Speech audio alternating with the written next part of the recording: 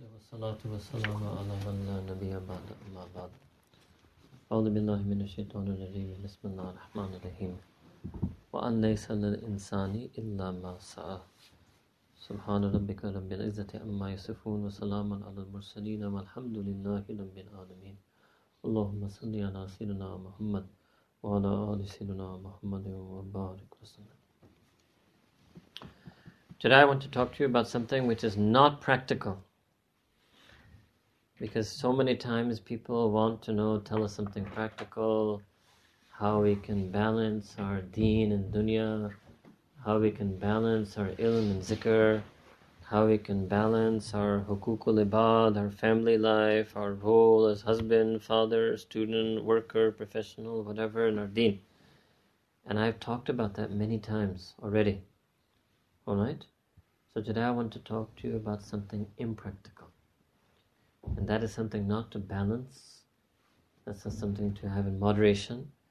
That's something which will not look at anything else, any other consideration. That is what we call your jazba and your junoon. Your jazba and your junoon. And there was words that they used to use, majzub and majnoon, but they were used in different ways. And that's some special people that Allah subhanahu wa ta'ala Himself gives them this jazba and junoon. Jazba means this ardent passion, and junoon means craze. So yes, to some extent, I feel like I'm hearing an echo. Is it? Okay. Jazba and junoon is an ardent passion and an intense craze. Sometimes Allah subhanahu wa ta'ala can give it to a person.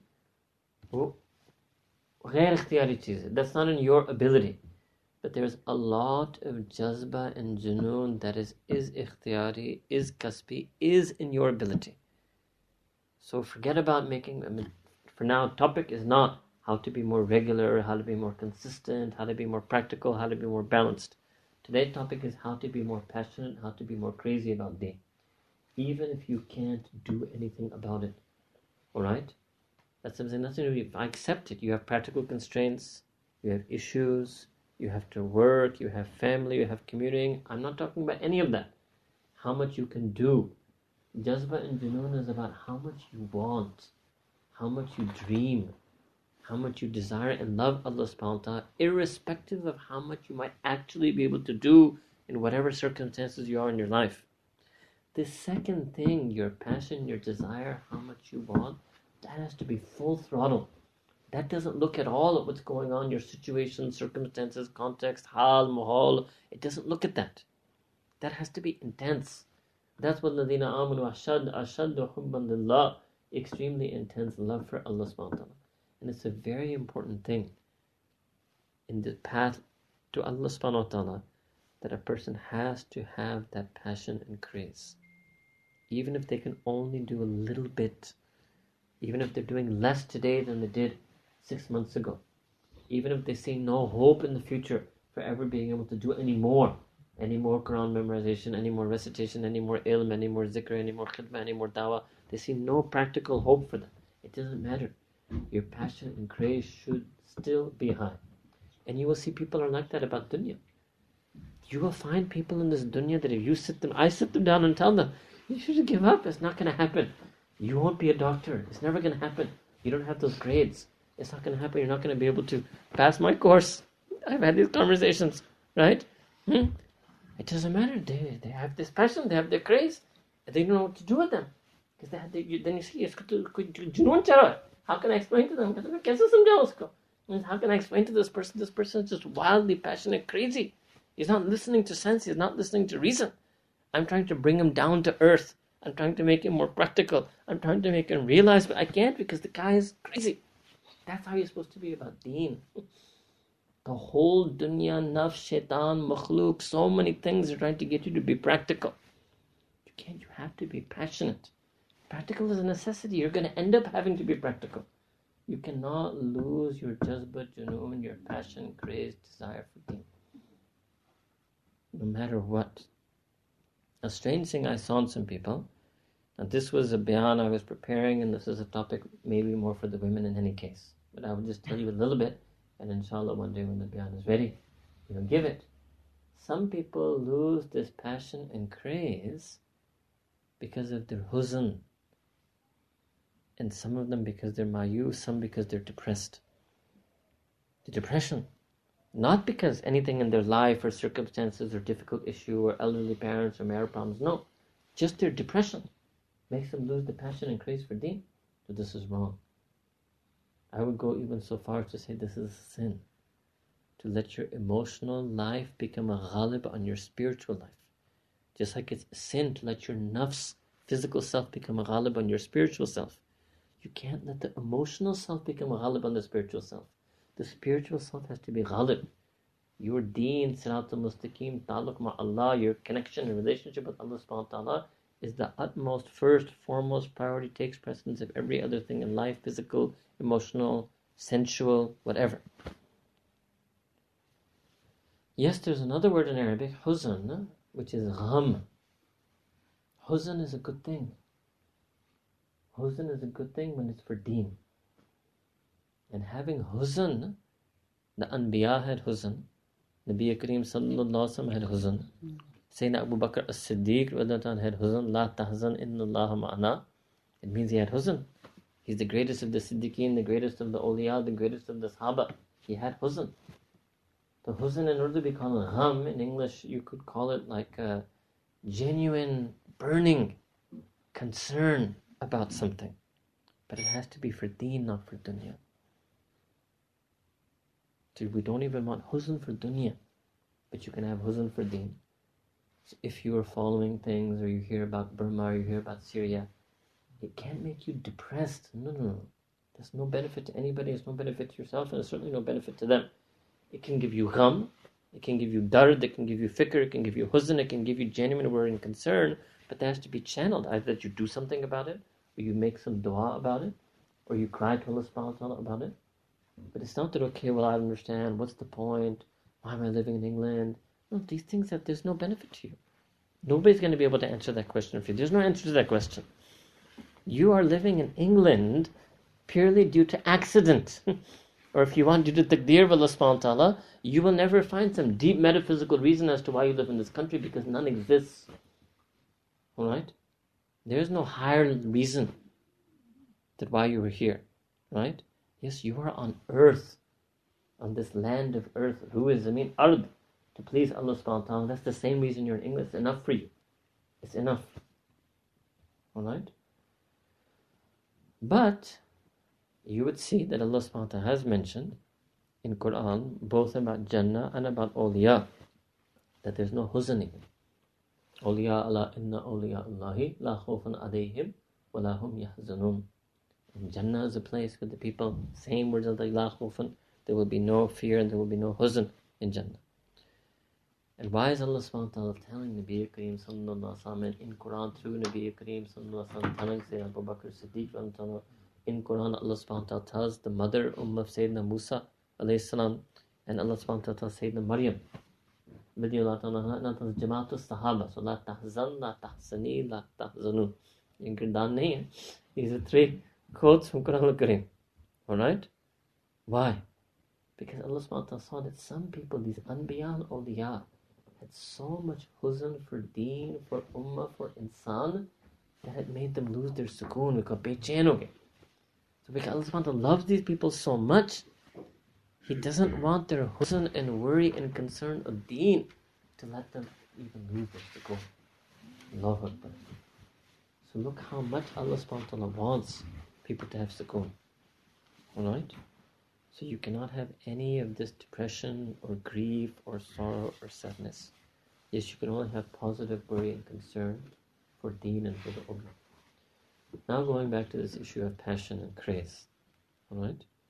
So by practical, again, it meant that you always have to want to do more, even if you're not able to do more. So there are a few ways to do this. Number one is to make dua to Allah subhanahu wa ta'ala in shukr. Even when you do the tiniest amal, you pray Maghrib Salawat Jamaat. Okay, praying Fajr might be a big thing these days. Praying Maghrib or Isha Salawat Jamaat isn't such a difficult thing for people, right?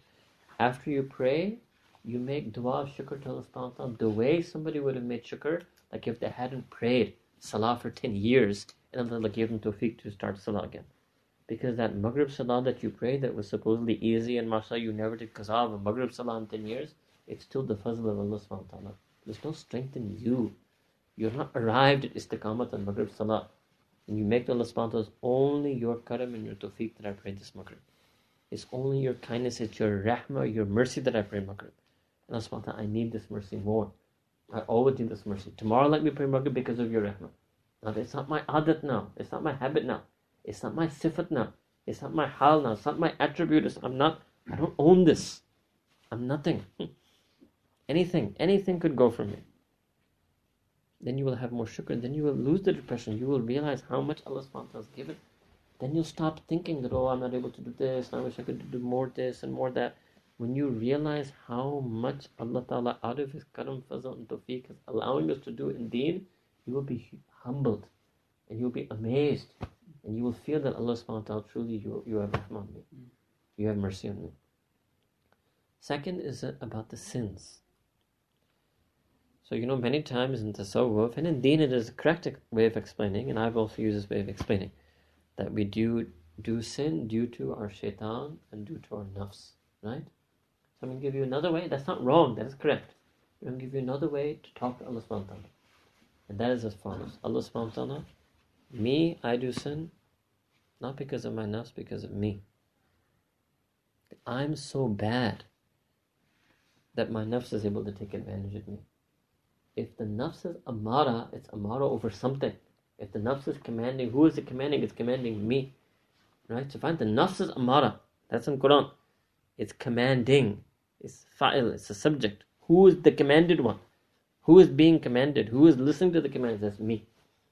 And if I wasn't so bad, maybe my nafs wouldn't be able to command me. In fact, I'm so bad that I have the ability, the knowledge to do probably any sin. There's no sin that we couldn't, either we already don't know how to do it, or we know how to find out. There's no sin that we don't have either one of them. We're only one step. Either we have direct knowledge or we're one step removed from sin.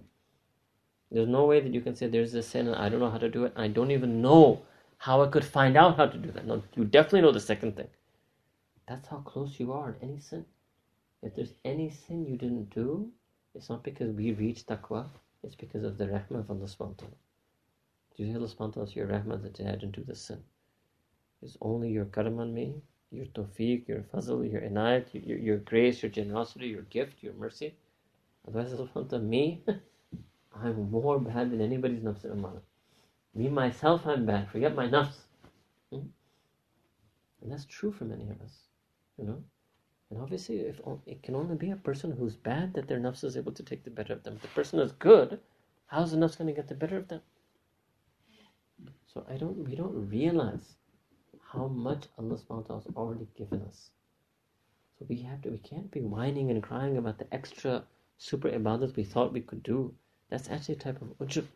It means that really I'm this, but because of my worldly problems and my business or my job or stuff, I'm only able to do this. But really I'm this. No, really you're this. It's Allah Ta'ala's mercy that He even enabled you to do whatever little you think you're doing. That's also the karam and fazl of Allah. Really you're this. We don't realize our haqiqat. We are very muhtaj and needy of this mercy of Allah subhanahu wa ta'ala. So one way you can understand this is Allah subhanahu wa ta'ala explains one aspect of His rahmah, His mercy, is Him being sattar. And many ulama describe this as a likeness of Allah ta'ala putting a veil, cloaking a person's sin. So you can get a mango like this, and when it's cold, although it's not so cold here yet, but when it's very cold and you have a cover, if you do qadr of that blanket, get that up or guste uske andar, you go into it even deeper. That's how you should feel the mercy of Allah subhanahu wa ta'ala. You already have His mercy on you. You have to go into it even deeper. Then you will be truly appreciative of it. You'll be more able to attract more of His mercy. And tazkiyah ultimately is that it happens due to the mercy of Allah subhanahu wa ta'ala. That's when Nabi Kareem sallallahu alaihi wasallam said a hadith, and he was actually telling, amongst others, he also told Sayyidah Fatima, when she asked a follow-up question, the Prophet said that none of you will enter Jannah due to their amal. Means amal, taqwa, zikr, anything. Ilm, nothing.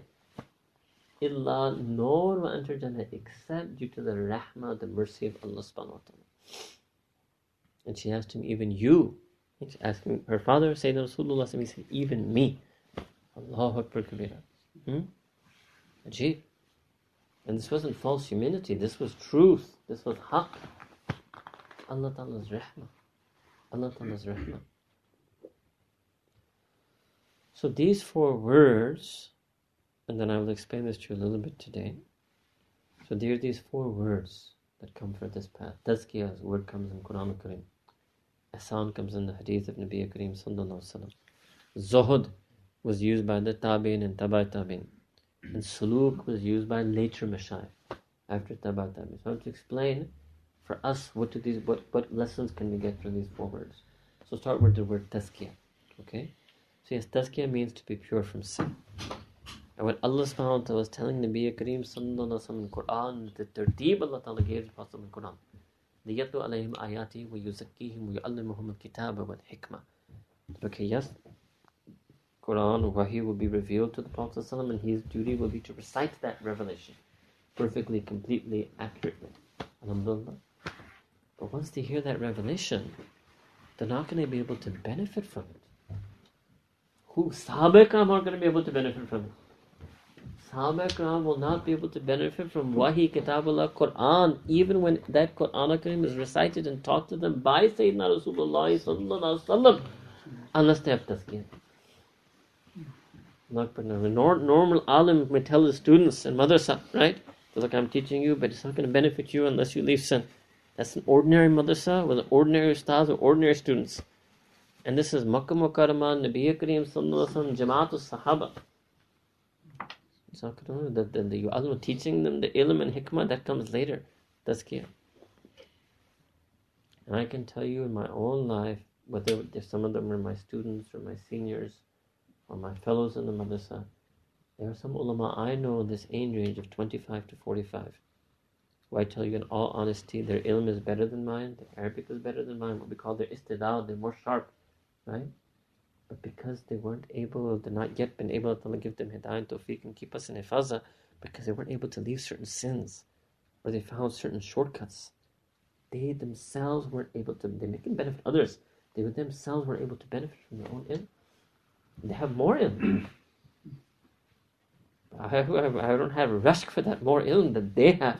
I wish I had more ilm, but that ilm that they have that is more than me, it's not even benefiting them, because they didn't view this tazkiyah thing as important, Some fellows were telling me about some quack guy in Birmingham, called himself Mufti Al-Awam. I don't know, I'm not first hand, I only have second information about this.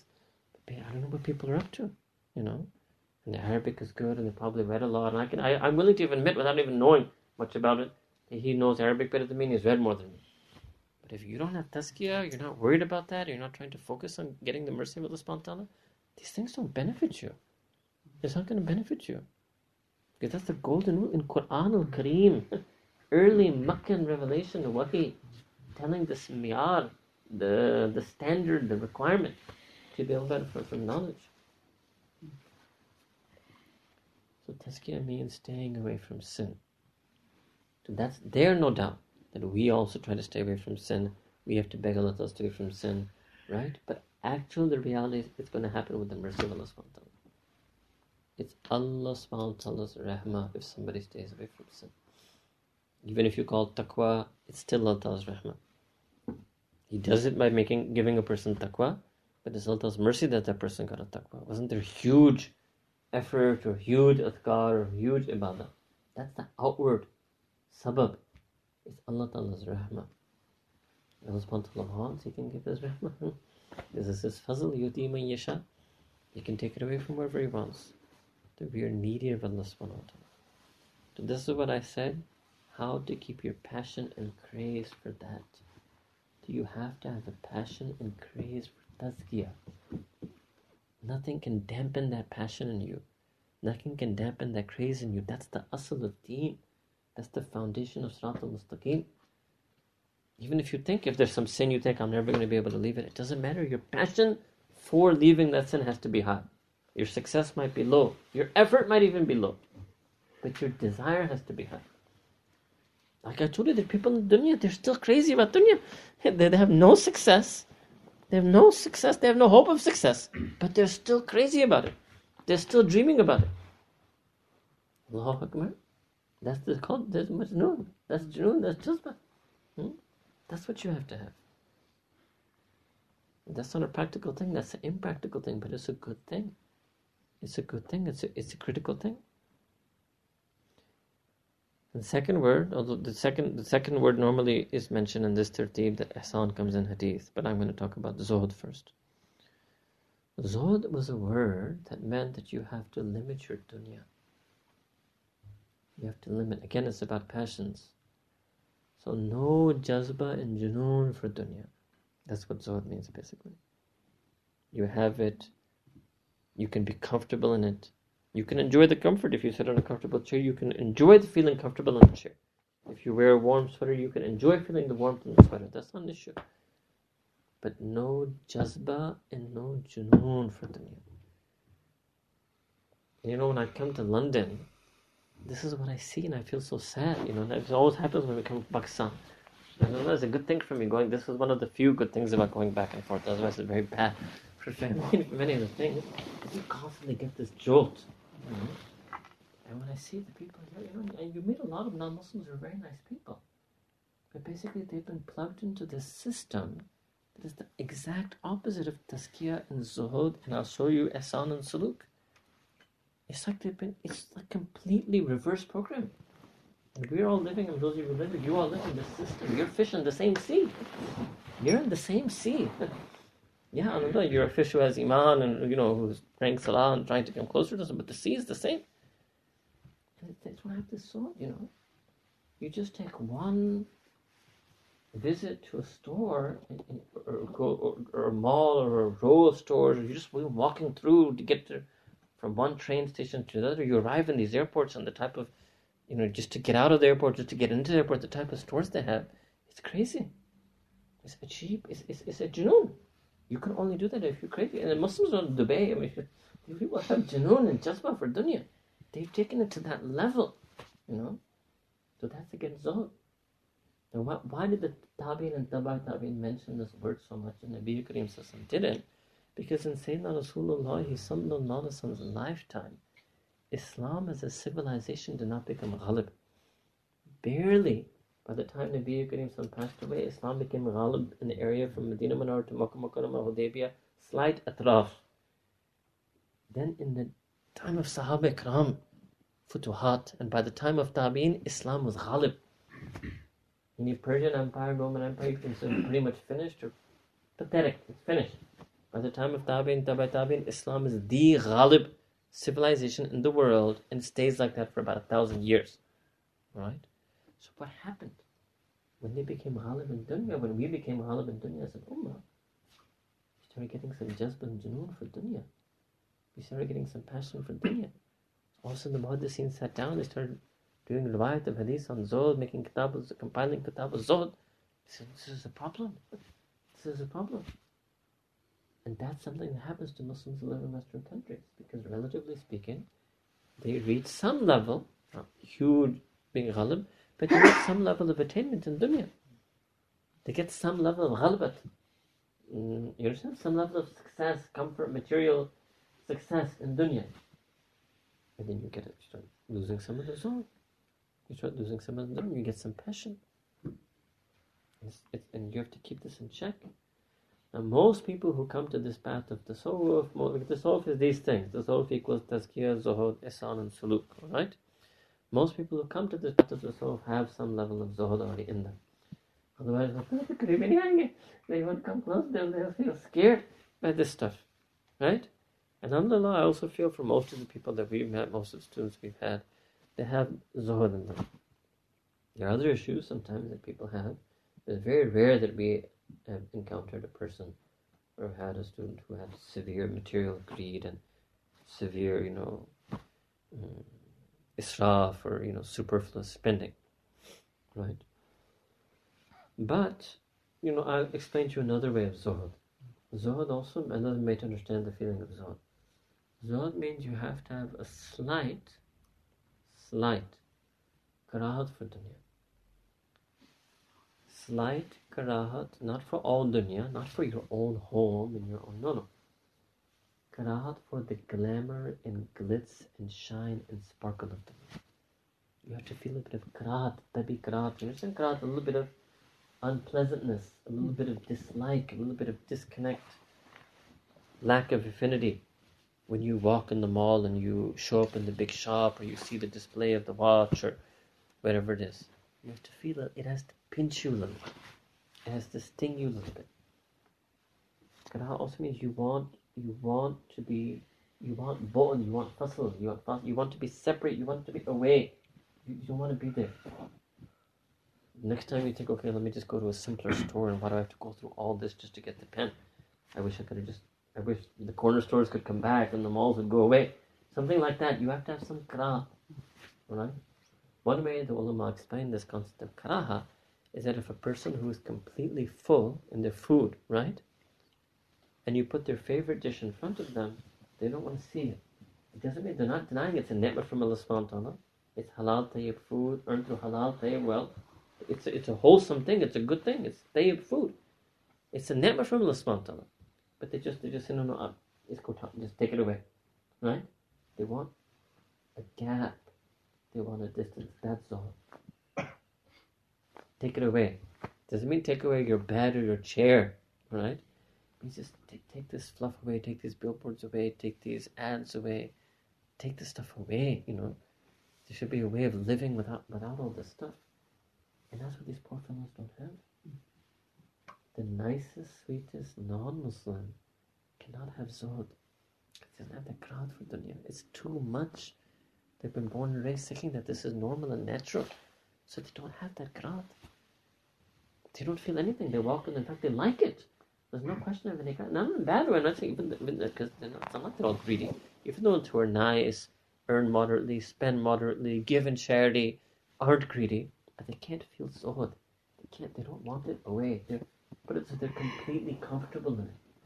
They can stroll through a mall for hours, even if they don't even waste money there, but they're not bothered by it.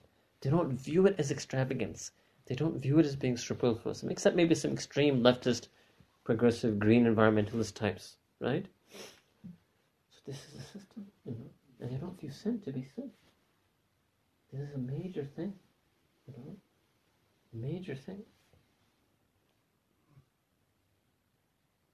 There was once a Muslim student who came from Pakistan on there's this Commonwealth scholarship that they try to make up for years of colonialism by giving a little scholarship to the Pakistani students, right? So she came on the Commonwealth scholarship, right? And she met these British, or I don't know who she met, right?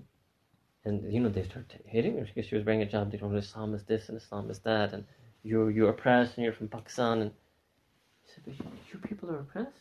And she tried to explain to them what honor a Muslim woman has, and that how much nobody will touch us when we does anything, and we get a husband, and you people are, but Allahu Alam, what is even beyond our ability to say, the way they live in it, they think it's normal. We walk around campuses, it's a crazy thing, it's a crazy environment. Other than the library, the whole place is crazy. It's ajeeb, Other than that, it's crazy the way they talk, the way they interact, but they think it's normal. That's the tragedy. And one thing is a person is sinning because they want to sin, they think it's sin, like, leave me alone, I want to sin. And one is, this is normal. And it's amazing the level of dawah that has to be done on that to make them realize this is not normal. It's not the way a human being is supposed to live. There's some greater, and I've also noticed about them, they never even ask this question anymore. Like before, like when I grew up, when I was in high school, there would be non-Muslims who would ask us, why are we here? And why do we exist? And they're gone now. They don't even have this question anymore. They're so deep in dunya, they used to ask this question, I'm telling you. They don't ask this question anymore. Illa mashallah. They're so gone into dunya. They don't even fathom or imagine that there could be anything more to life than the material. So if a person was trying to do tasawwuf in this environment, which is completely opposite of zuhd, completely opposite of zuhd, It's a very tragic situation. I think it's more tragic because at the time of Nabi Kareem Sallallahu Alaihi Wasallam, the kuffar, they were hardcore mushrikeen, they were in Jahiliyyah, they were doing cruel, barbaric things. I would feel less, obviously we were alive, but if I had met the non-Muslims of that time, I would have much less sympathy for them. I said they're actually evil people. These are actually nice people, right? So it's more of a tragedy. It's more of a tragedy. It's a cheat, opposite of tazkiyah. They think they're pure. There's no concept like that. Could there be a more pure way, a more modest way? Like you've talked about haya. There's no concept. It's not like the girl knows that there's something called haya, but she wants to live this lifestyle. She doesn't even know such a thing exists. This is normal, that men can just treat her as a physical object. This is normal for her. She doesn't even think it's bad. Allahu Akbar Kabira, I don't know what Nabi Akram says, how he would have cried over this state, because he used to cry over the state of the Jahili Mushrikeen in Makkah Mukarramah and the Arabian Peninsula, over their situation. And all the Anbiya cried over insan, we might be living, strangely enough, in a time when the kuffar, the nicest they've ever been in the history of humanity. But their type of kufr is the most removed from deen in the history of humanity. It's cheap. It defies logic. It's such an abnormal situation. Right? But if we weren't on deen, we wouldn't know that. It is only Allah Ta'ala's rahmah. Everything I just said to you, it's not because I'm some brilliant analyzer. It's Allah Ta'ala's rahmah that He gave us iman. Even if you just do shukr for that iman, you realize what a big rahmah is. As you can say, Allah subhanahu wa ta'ala, there are nicer people here who don't have iman. There are people who are nicer to the parents than me here, they don't have iman.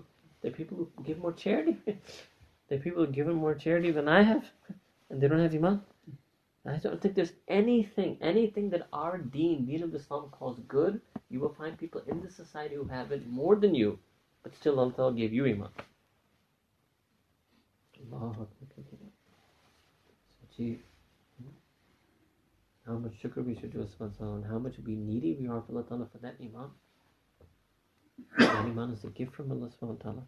And we are definitely living in that time that Nabi Kareem Sallallahu Alaihi Wasallam said that a person can wake up with iman and he can, before he sleeps, he can lose it. We are living in that time.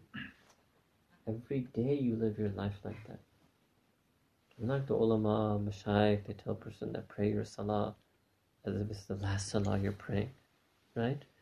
One muhaddis, I remember he explained it like this, that pray salah, that you're facing Allah subhanahu wa ta'ala, or he meant you're sort of fleeing towards Allah subhanahu wa ta'ala, and death is chasing up at you from behind, and is about to grab you. Pray salah like that.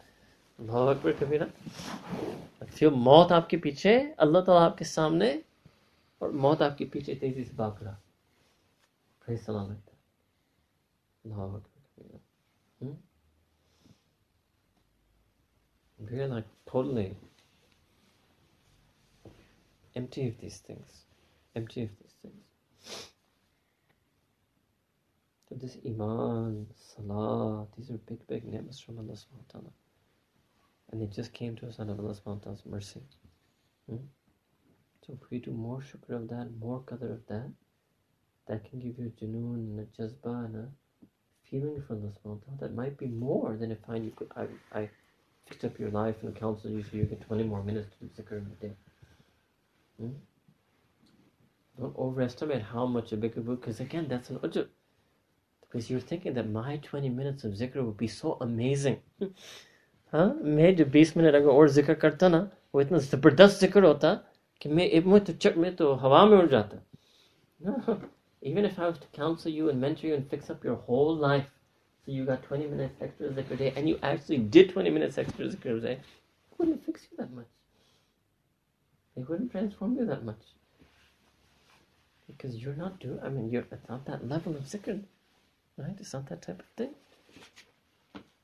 But if you could change the way you feel for Allah subhanahu wa ta'ala, if you could have more shukr for Allah subhanahu wa ta'ala, do more qadr of Allah subhanahu wa ta'ala, if you could feel more the rahmah of Allah subhanahu wa ta'ala, if you could go deeper into that blanket of His satari and His rahmah, that would fix you up real good.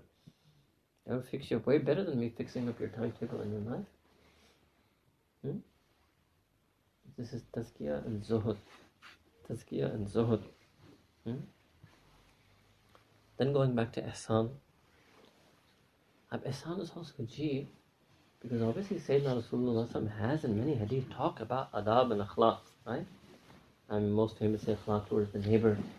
And Allah Ta'ala kept telling him so many things. That's also a very beautiful way for you to understand or explain to somebody about wahi, hadith and wahi. Because you don't find mention of neighbor in the whole Quran. Alright?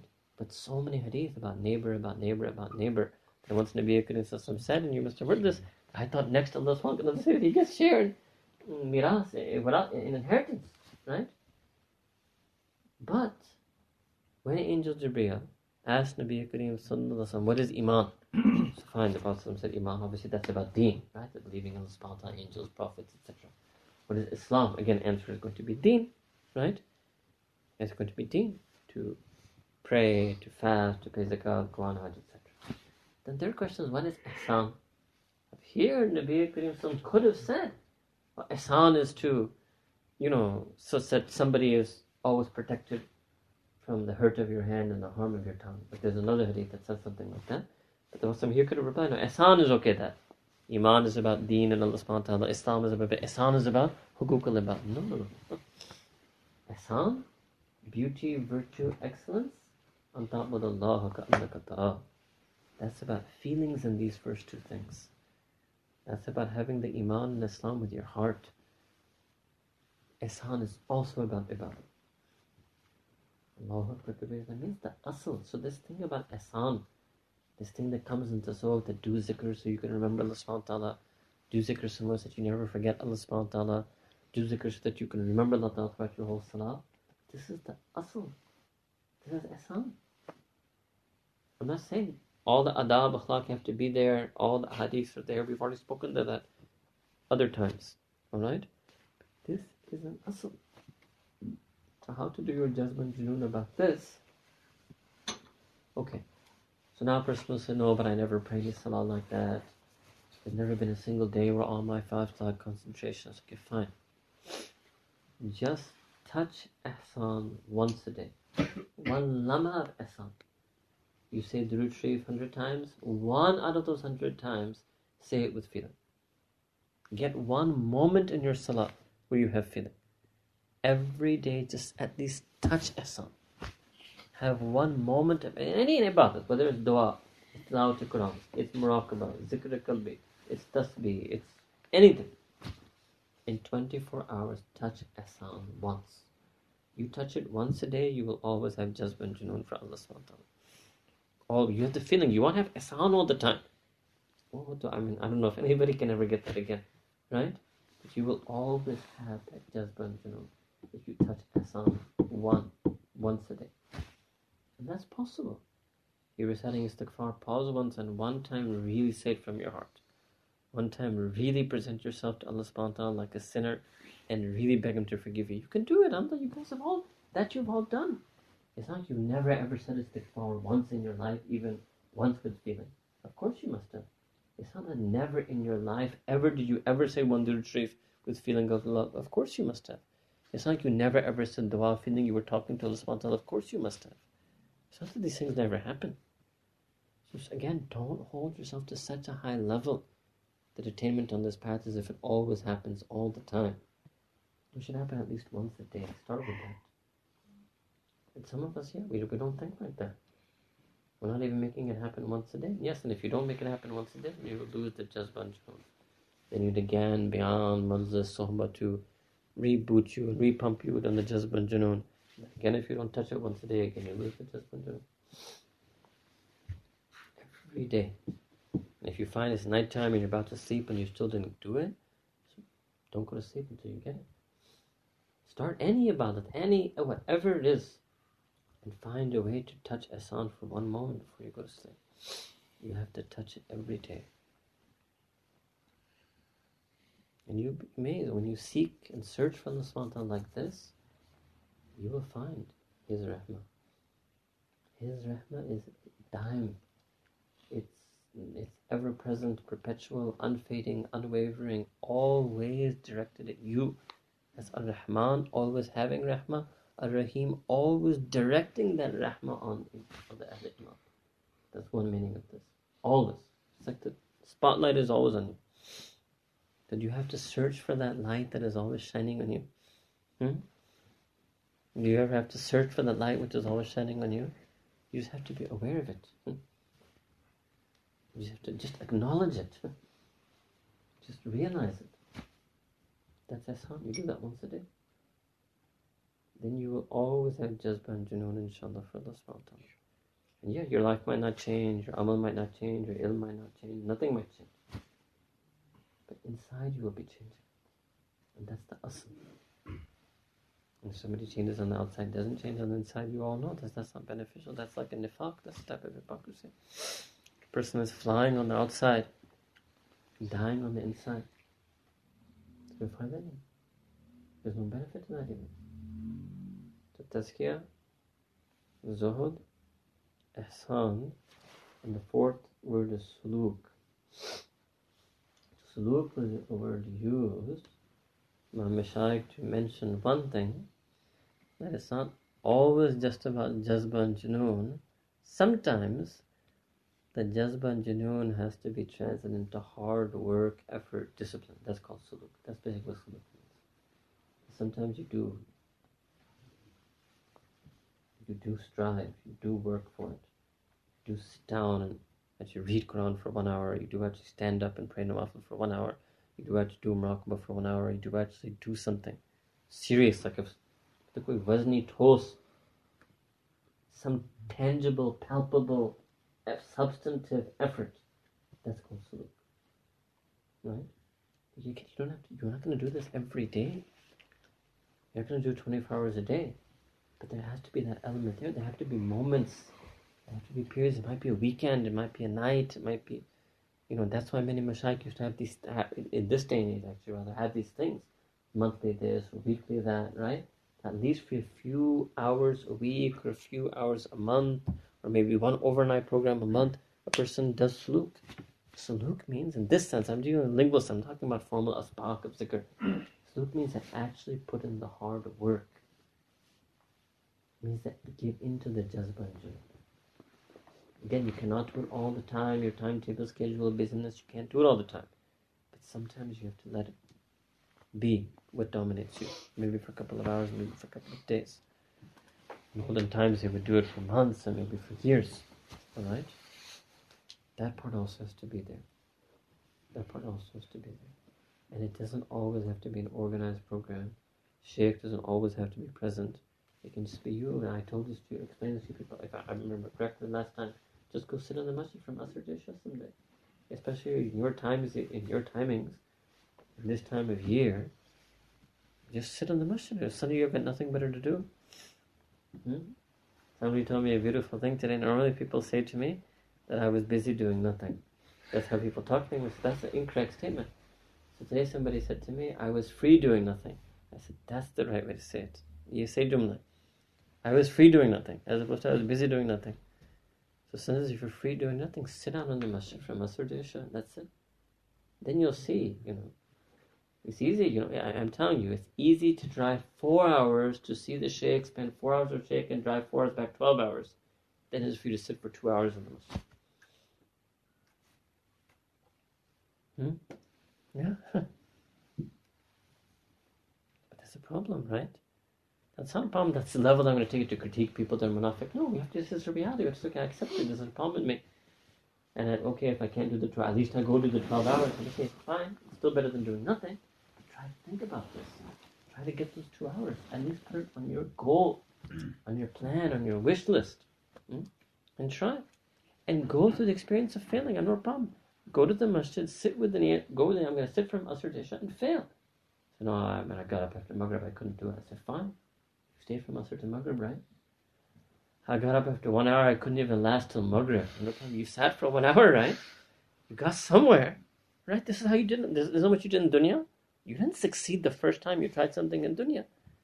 You aim for this, you got this, right? You aim for it again, you got this. You aim for it again, you slip back down to this. You aim for this again, you got this. You kept doing. That's what's called jazba and junoon. You don't lose sight of the goal, right?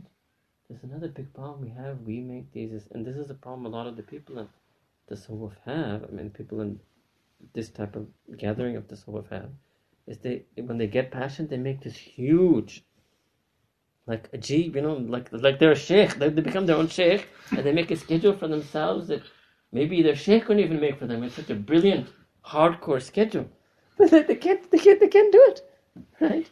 And then they get depressed and they're unable to do it. Do something, do anything, And believe me, you walk out even after 1 hour, even half an hour after Asr. You walk away with something. And next time it'll be easier for you to make that intention to Shudda Isha. And next time you'll be able to sit longer than the half an hour. You can make it a weekly thing. Every Sunday I'm going to try to sit for I know with the group activity it's very easy, with the soul, with the liturgy, and the group activity we can get you guys for hours and months and years, mashallah, right? And that's how the groups work. That's how group mentality is, right?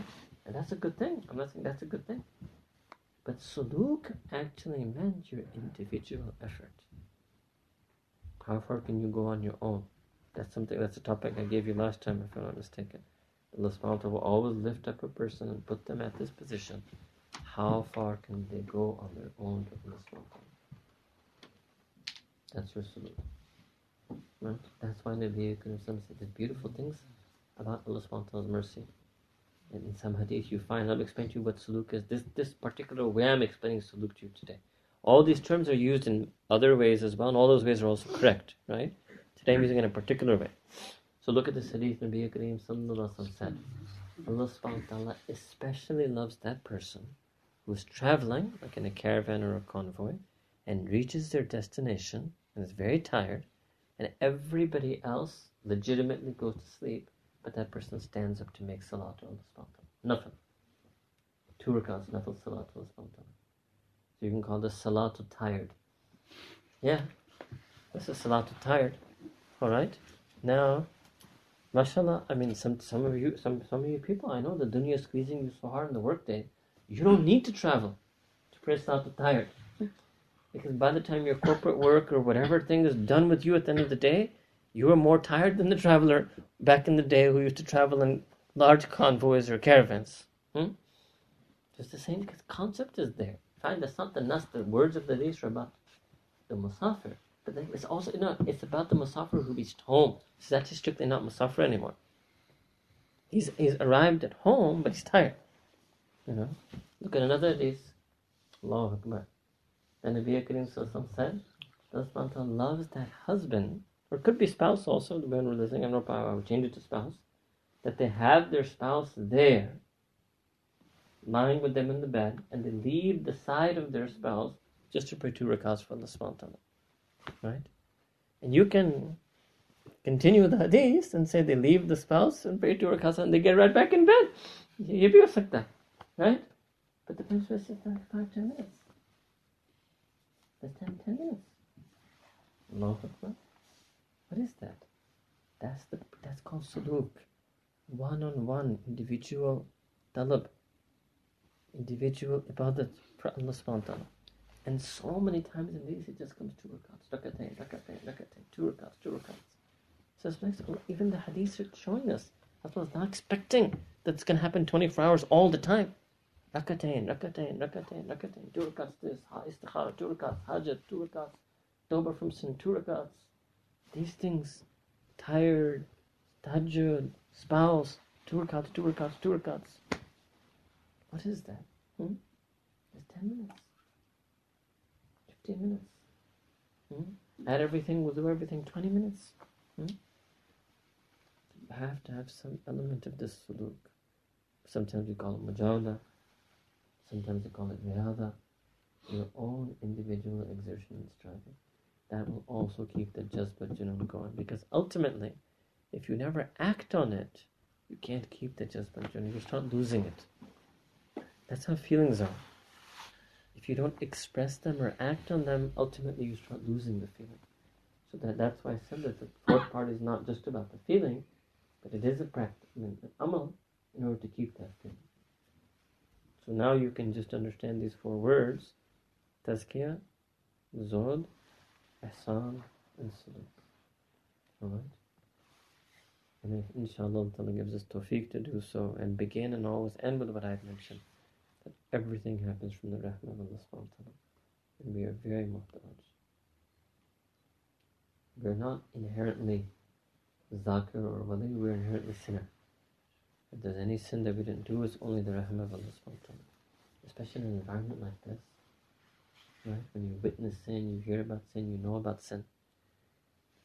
And if I was to be more blunt, especially with the past record, our own record, our own life, if there's somebody who's been a criminal for years and has so many crimes in his name amal, and if all of a sudden they don't do that crime anymore, that's a miracle from Allah subhanahu wa ta'ala. That's a miracle from Allah subhanahu wa ta'ala. So if somebody says, I didn't raise my gaze, I didn't look at something, I didn't cast a lustful glance. You, with your record, in your name amal, probably hundreds and thousands of horrific lustful glances you've cast in your life, and you're telling me you spent one day without casting a lustful glance? This is a miracle from Allah subhanahu wa ta'ala. This is a miracle from Allah subhanahu wa ta'ala. You can't defeat the Baal. It might happen tomorrow, it might happen in a week, but it didn't happen today with your record. With your record. Just think, all of us remember our own name amal. What type of record you have? You prayed Fajr today with your record? How many times have you missed Fajr in your life? You're telling me you made it for Fajr today? This is a miracle happened to you. And if it's happening for 60 days straight or 3 years straight, it doesn't make it any less miracle. Your record is still there. With this book of deeds, you've been praying Fajr for 3 years. Are you kidding me? This is a miracle from Allah subhanahu wa ta'ala. This is a rahmah from Allah subhanahu wa ta'ala. You have a beard with that same face that you've used to look at sin and speak sin. On that same face, Allah Ta'ala adorned it with sunnah, with that record. Just imagine all the sins that face has done with its eyes, with its lips, and with its ears. A face like that, with that record? You're telling me Allah Ta'ala has given you tawfiq to keep sunnah beard for 10 years? This is a miracle from Allah subhanahu wa ta'ala. This is a rahmah, mercy from Allah subhanahu wa ta'ala. Now you get an idea what I'm giving. Now you have to run with this now. You have to think more ways and talk to Allah. I gave you my own ways, the way I talk to Allah subhanahu wa ta'ala. Alright? Now you have to find your own ways to talk to Allah subhanahu wa ta'ala. On these lines. And this will keep your jazba and junoon. And that's a golden thing. That is the golden thing. And don't let anything, nothing that happens to you in your dunya can touch your jazba and junoon. It'll touch your amal. It'll make you do less that day, make you read less that day, recite less that day, whatever it was, busyness, crisis, laziness, whatever it is. But nothing should touch your jazba and junoon for Allah subhanahu wa ta'ala. That's the asl. And that is one beautiful thing about this path. Right? And that's an effort that it is important. That we should have some effort, something in our life, some way of connecting with deen that keeps us on this jazba and junoon.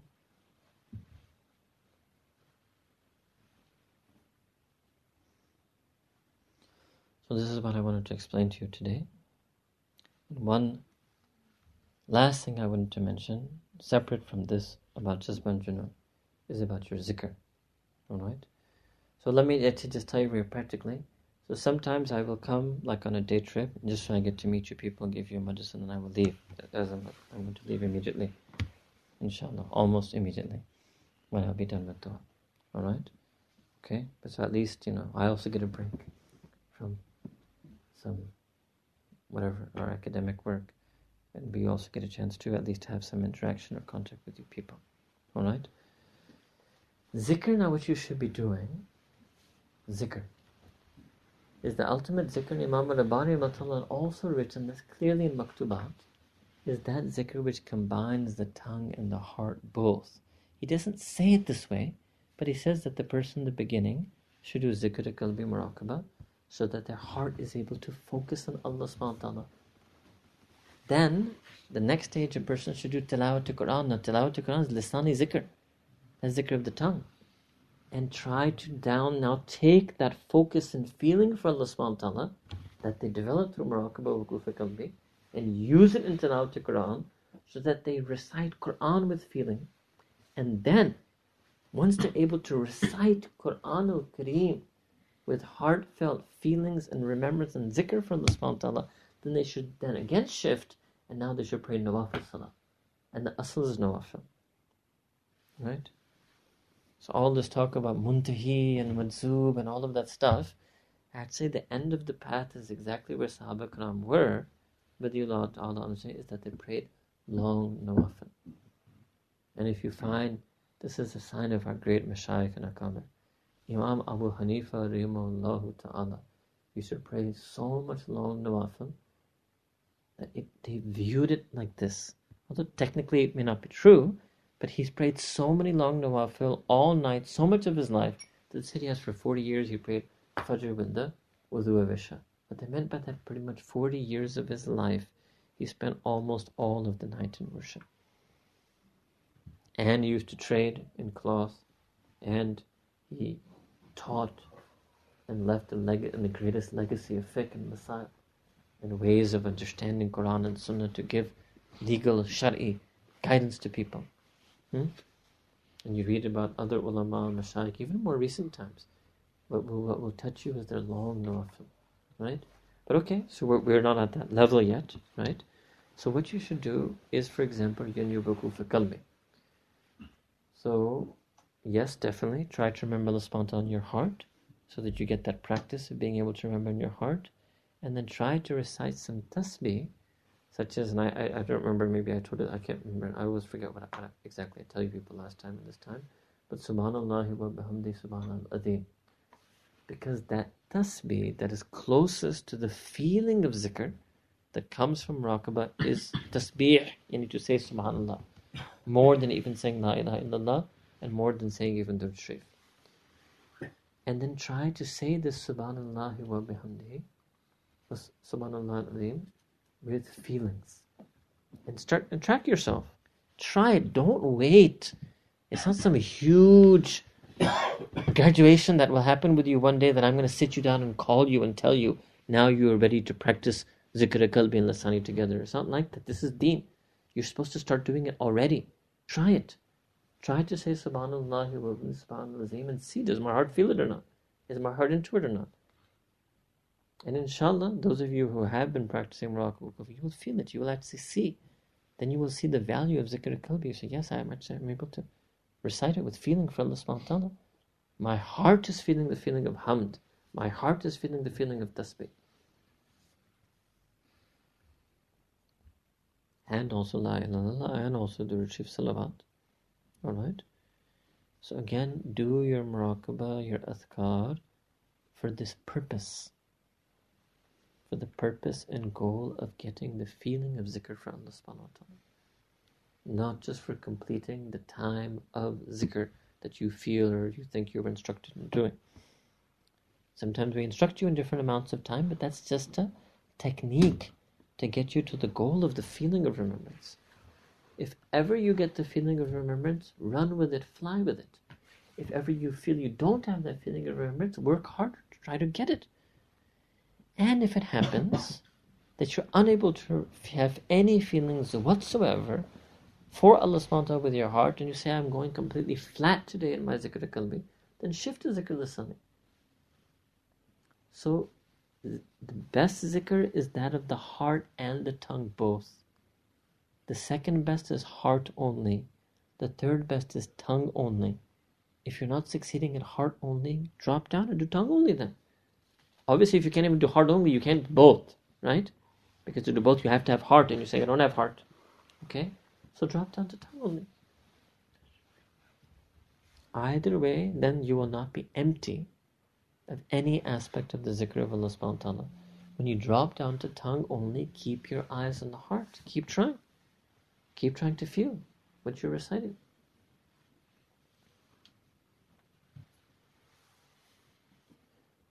Hazrat Shaykh Wajiuddin Rahimahullah Ta'ala, one of the things he used to say is he said that, how would I explain this in English?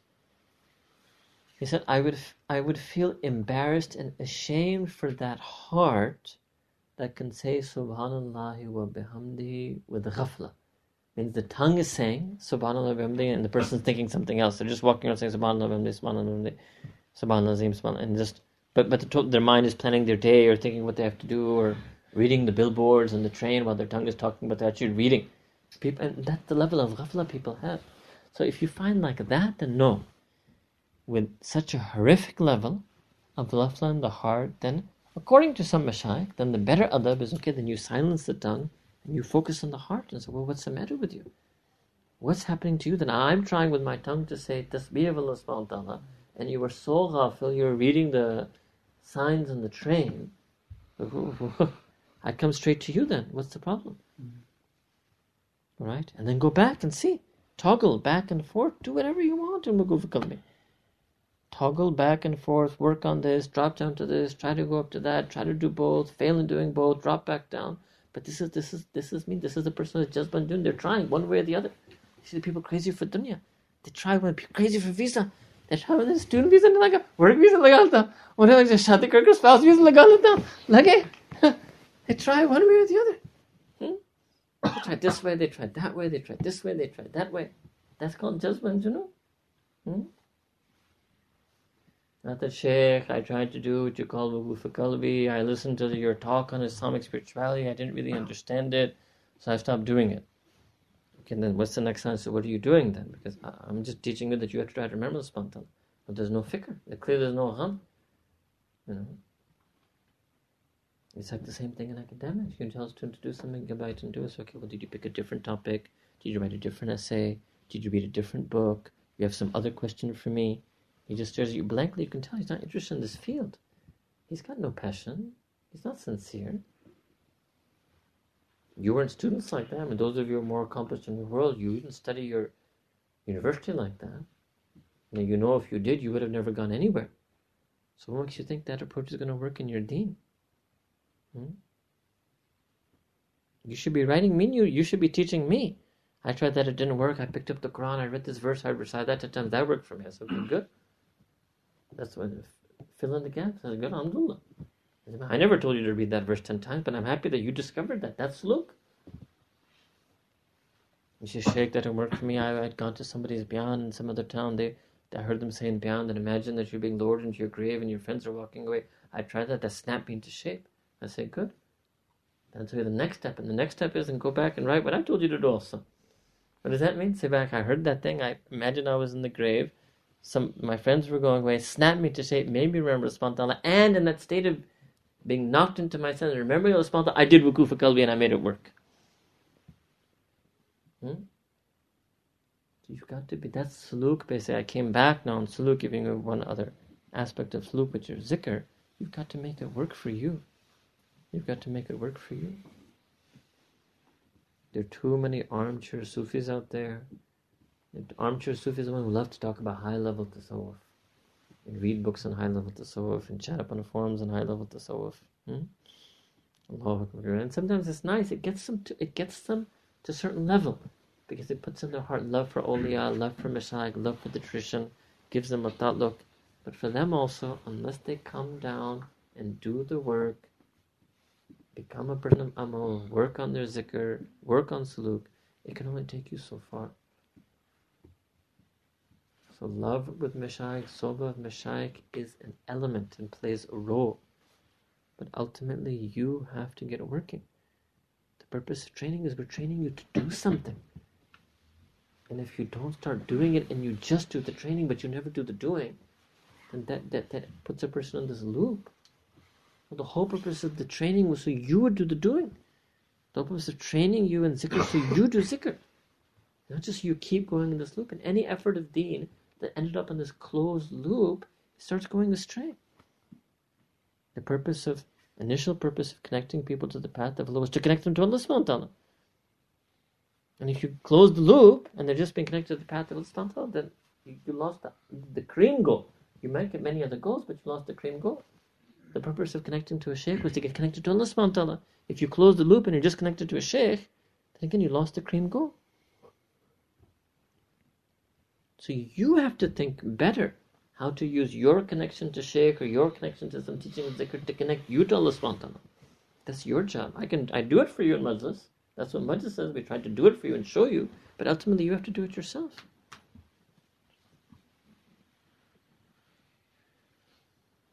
So jazba and junoon, tazkiyah, zuhd, ihsan, suluk. Jazba and junoon, tazkiyah, zuhd, ihsan and suluk. Jazba and Junoon. Because the last thing I will say then is that because that Jazba is what attracts the Rahmah of Allah subhanahu wa ta'ala. That's what Mawlana Rul Mahmud said beautifully in his Masnavi. And there, this is what he said, and I'm using it for this purpose, that he wrote that water is thirsty for the one who is thirsty for it. So the mercy of Allah Ta'ala will be, quote unquote, so to speak, thirsty for the person who is thirsty for it. The mercy of Allah subhanahu wa ta'ala will seek out that person who wants it. So that wanting, but we also, sometimes I've explained to you, there's talab irada, niyat talab irada, your intention, your wanting, and your intention, you're seeking and you're wanting. Intending, seeking, wanting, intending, seeking, wanting, intending, seeking, wanting. Even if every time it ends up with failing, but you keep qaim on the intending, seeking, and wanting, you get the mercy of Allah subhanahu wa ta'ala. Any staying away from sin, any amal on deen is only and always right up till the grave. No matter how much ilm, no matter how much zikr, no matter how much taqwa, no matter how much haya, right until the grave, any sin that we leave or any amal we do is due to the rahmah of Allah subhanahu wa ta'ala. The mercy of Allah subhanahu wa ta'ala. May Allah ta'ala give us tawfiq to do amal. وآخر دعوانا الحمد لله رب العالمين. Close your eyes, disconnect yourself from the world. Make niyat that you're trying to remember Allah subhanahu wa ta'ala in your heart. Have feelings for Allah subhanahu wa ta'ala in your heart. That you want to focus on His Ism Azam, Ism Jalala Allah. And through remembering His name, you want to remember Him. Through focusing on His name, you actually want to focus on Him.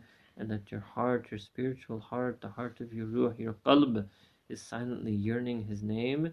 That your qalb is calling Allah, Allah, Allah.